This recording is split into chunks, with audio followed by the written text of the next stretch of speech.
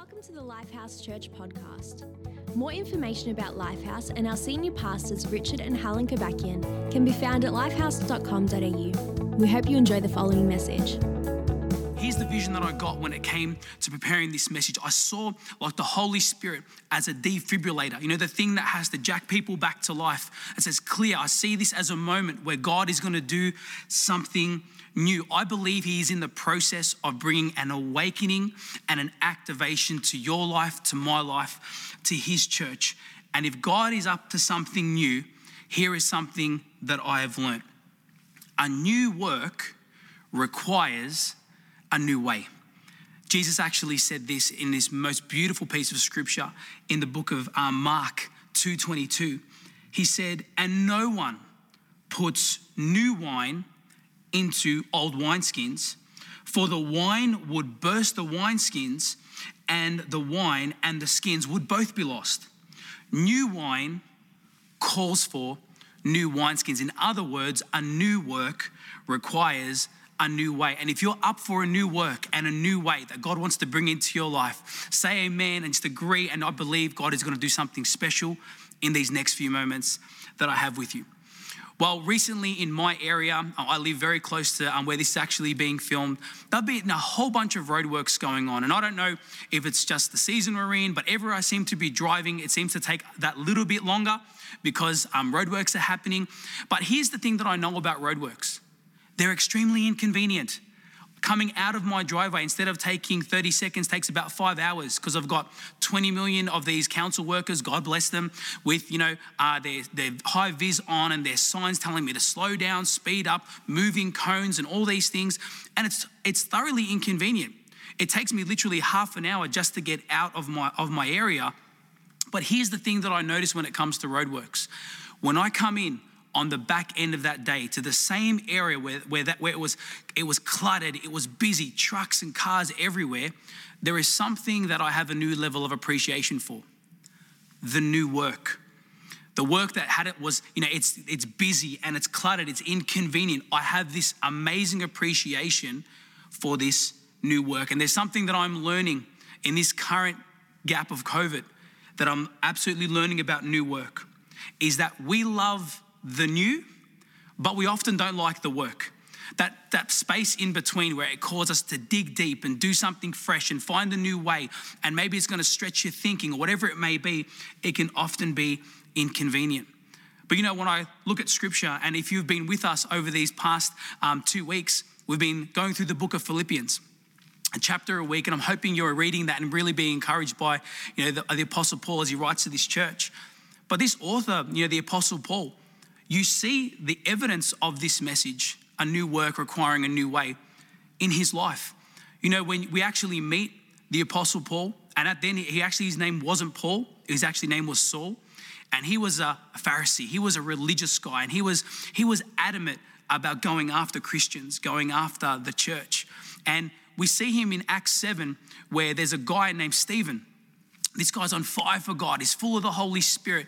And, he will not compromise on his faith. And yet here we see him outside of the city being stoned. And where do we find Saul, who would become Paul?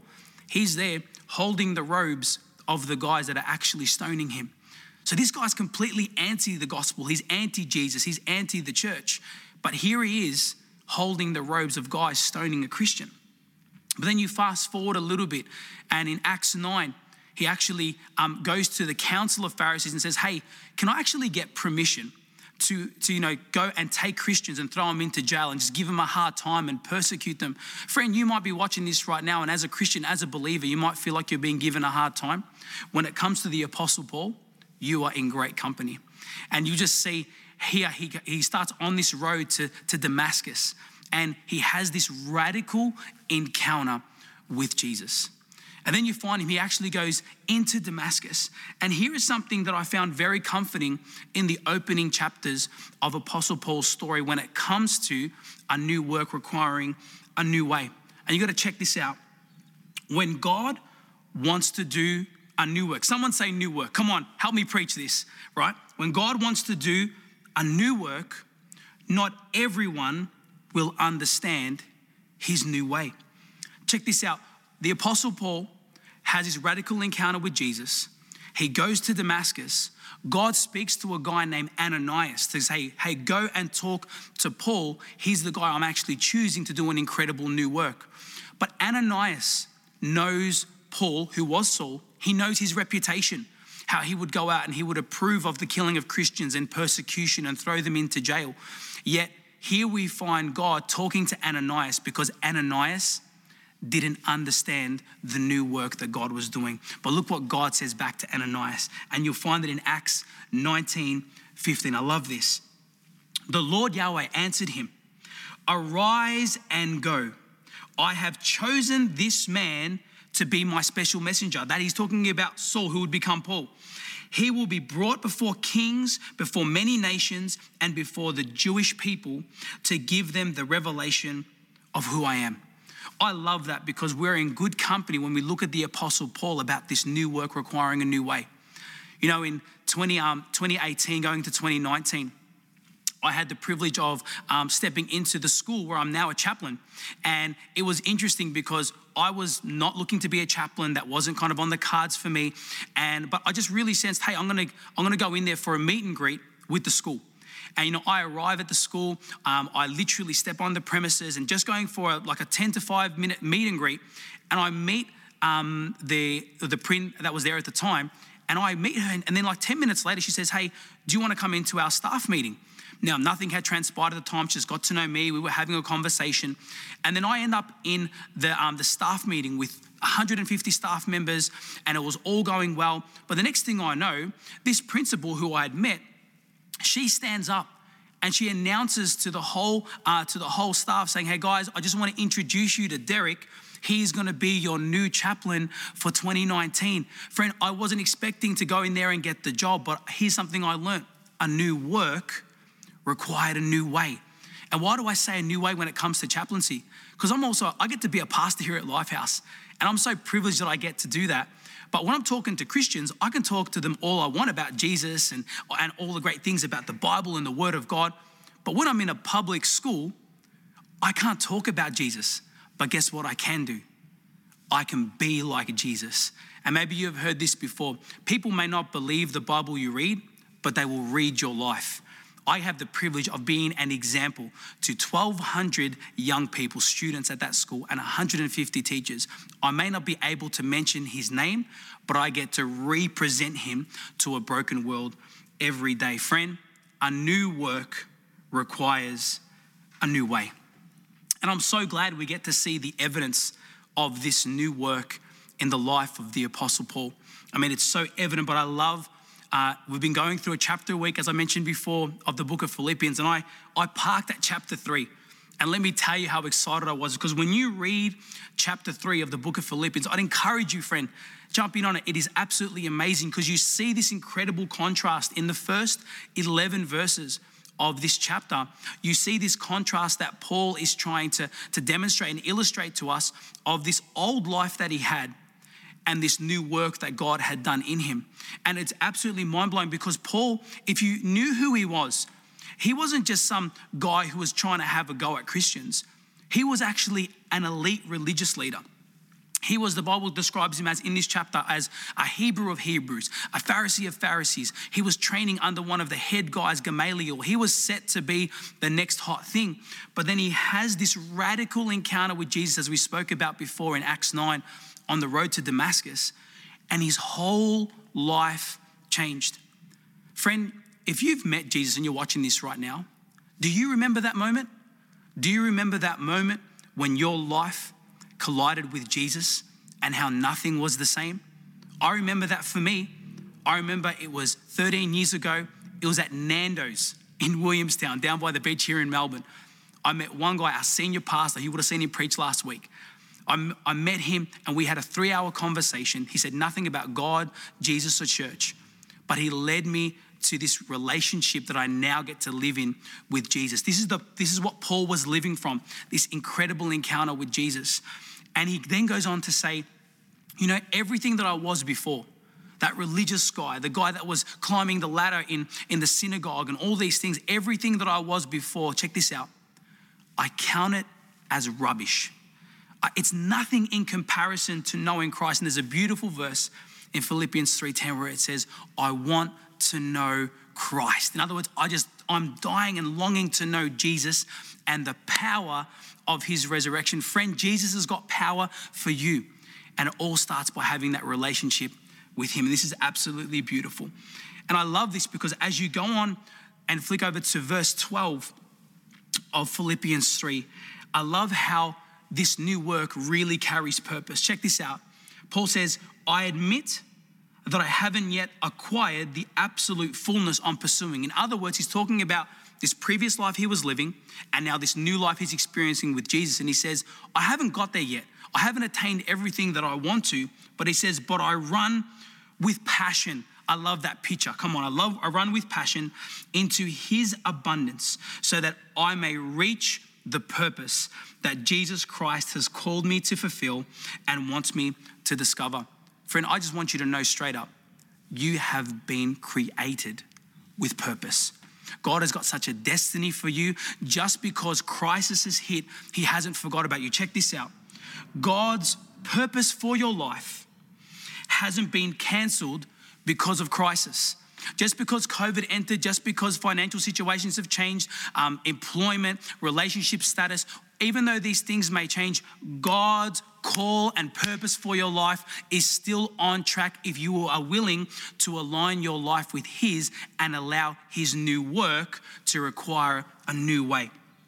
I love this passage. Paul writes to the church at Rome, and he says this in Romans 11:29. For the gifts and the calling of God are irrevocable. Now, you might have been like me. I'm from the western suburbs of Melbourne. I had to look up the word irrevocable, right? And look at the definition of irrevocable. I love this. Not able to be changed, reversed, recovered. It's final. In other words, his call for your life, he's not going to try to Indian give it. He's not going to give it to you 1 minute, then take it back the next, or he all of a sudden go, wait a minute. I had a plan for you before, now it's not there anymore. Here's one thing you got to know. When it comes to sin, God's got amnesia. When it comes to your call, he's more passionate for you to fulfill it than you are. He's waiting because when you are walking in your purpose, walking in your call, walking in this new work that requires a new way, his power actually gets exposed to planet Earth. Isn't that exciting that we actually get to be walking in his purpose and in his call? And you know, part of this whole Thrive series is giving you not even just permission, but really inspiring you to dream again. And I think for me, one of the reasons why I'm so passionate about this personally are the students I get to deal with on a daily. And it's almost like that life has robbed them of the opportunity to dream. And you know, I love going for walks with them, whether it's on the back oval or through the school courtyard. And I'm asking them questions like, hey, what are you passionate about?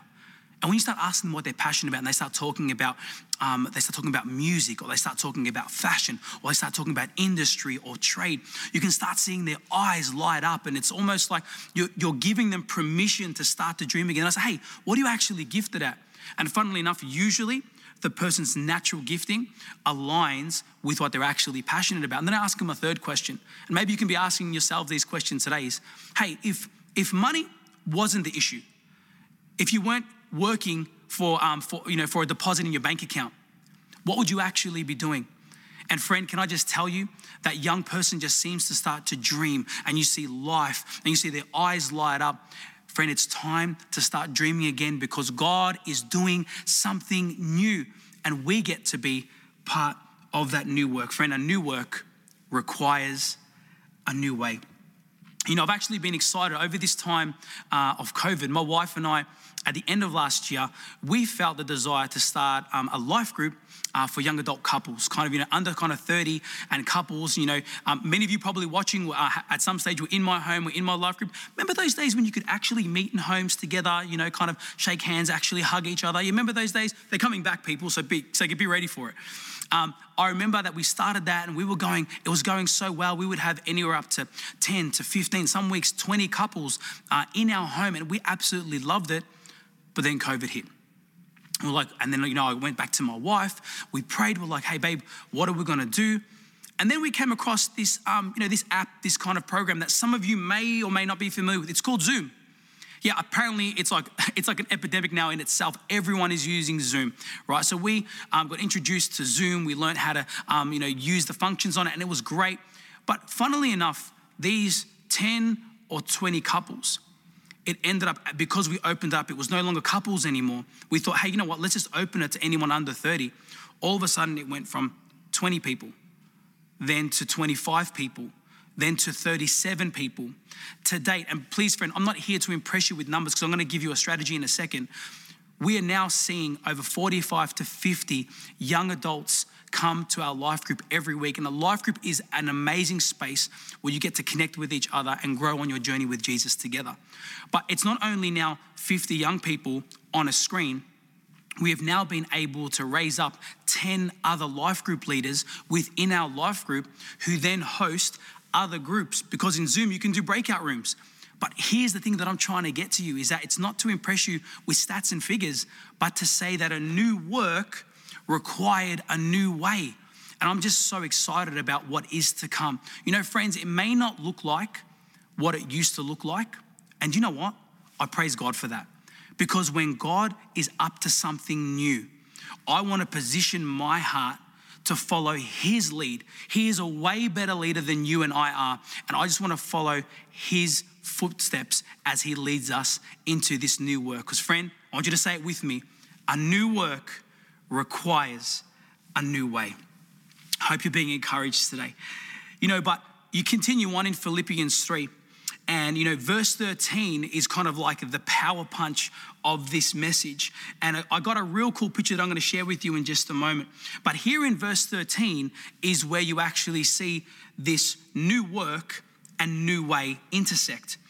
And I'm going to read it to you. In verse 13, it says, I don't depend on my own strength to accomplish this.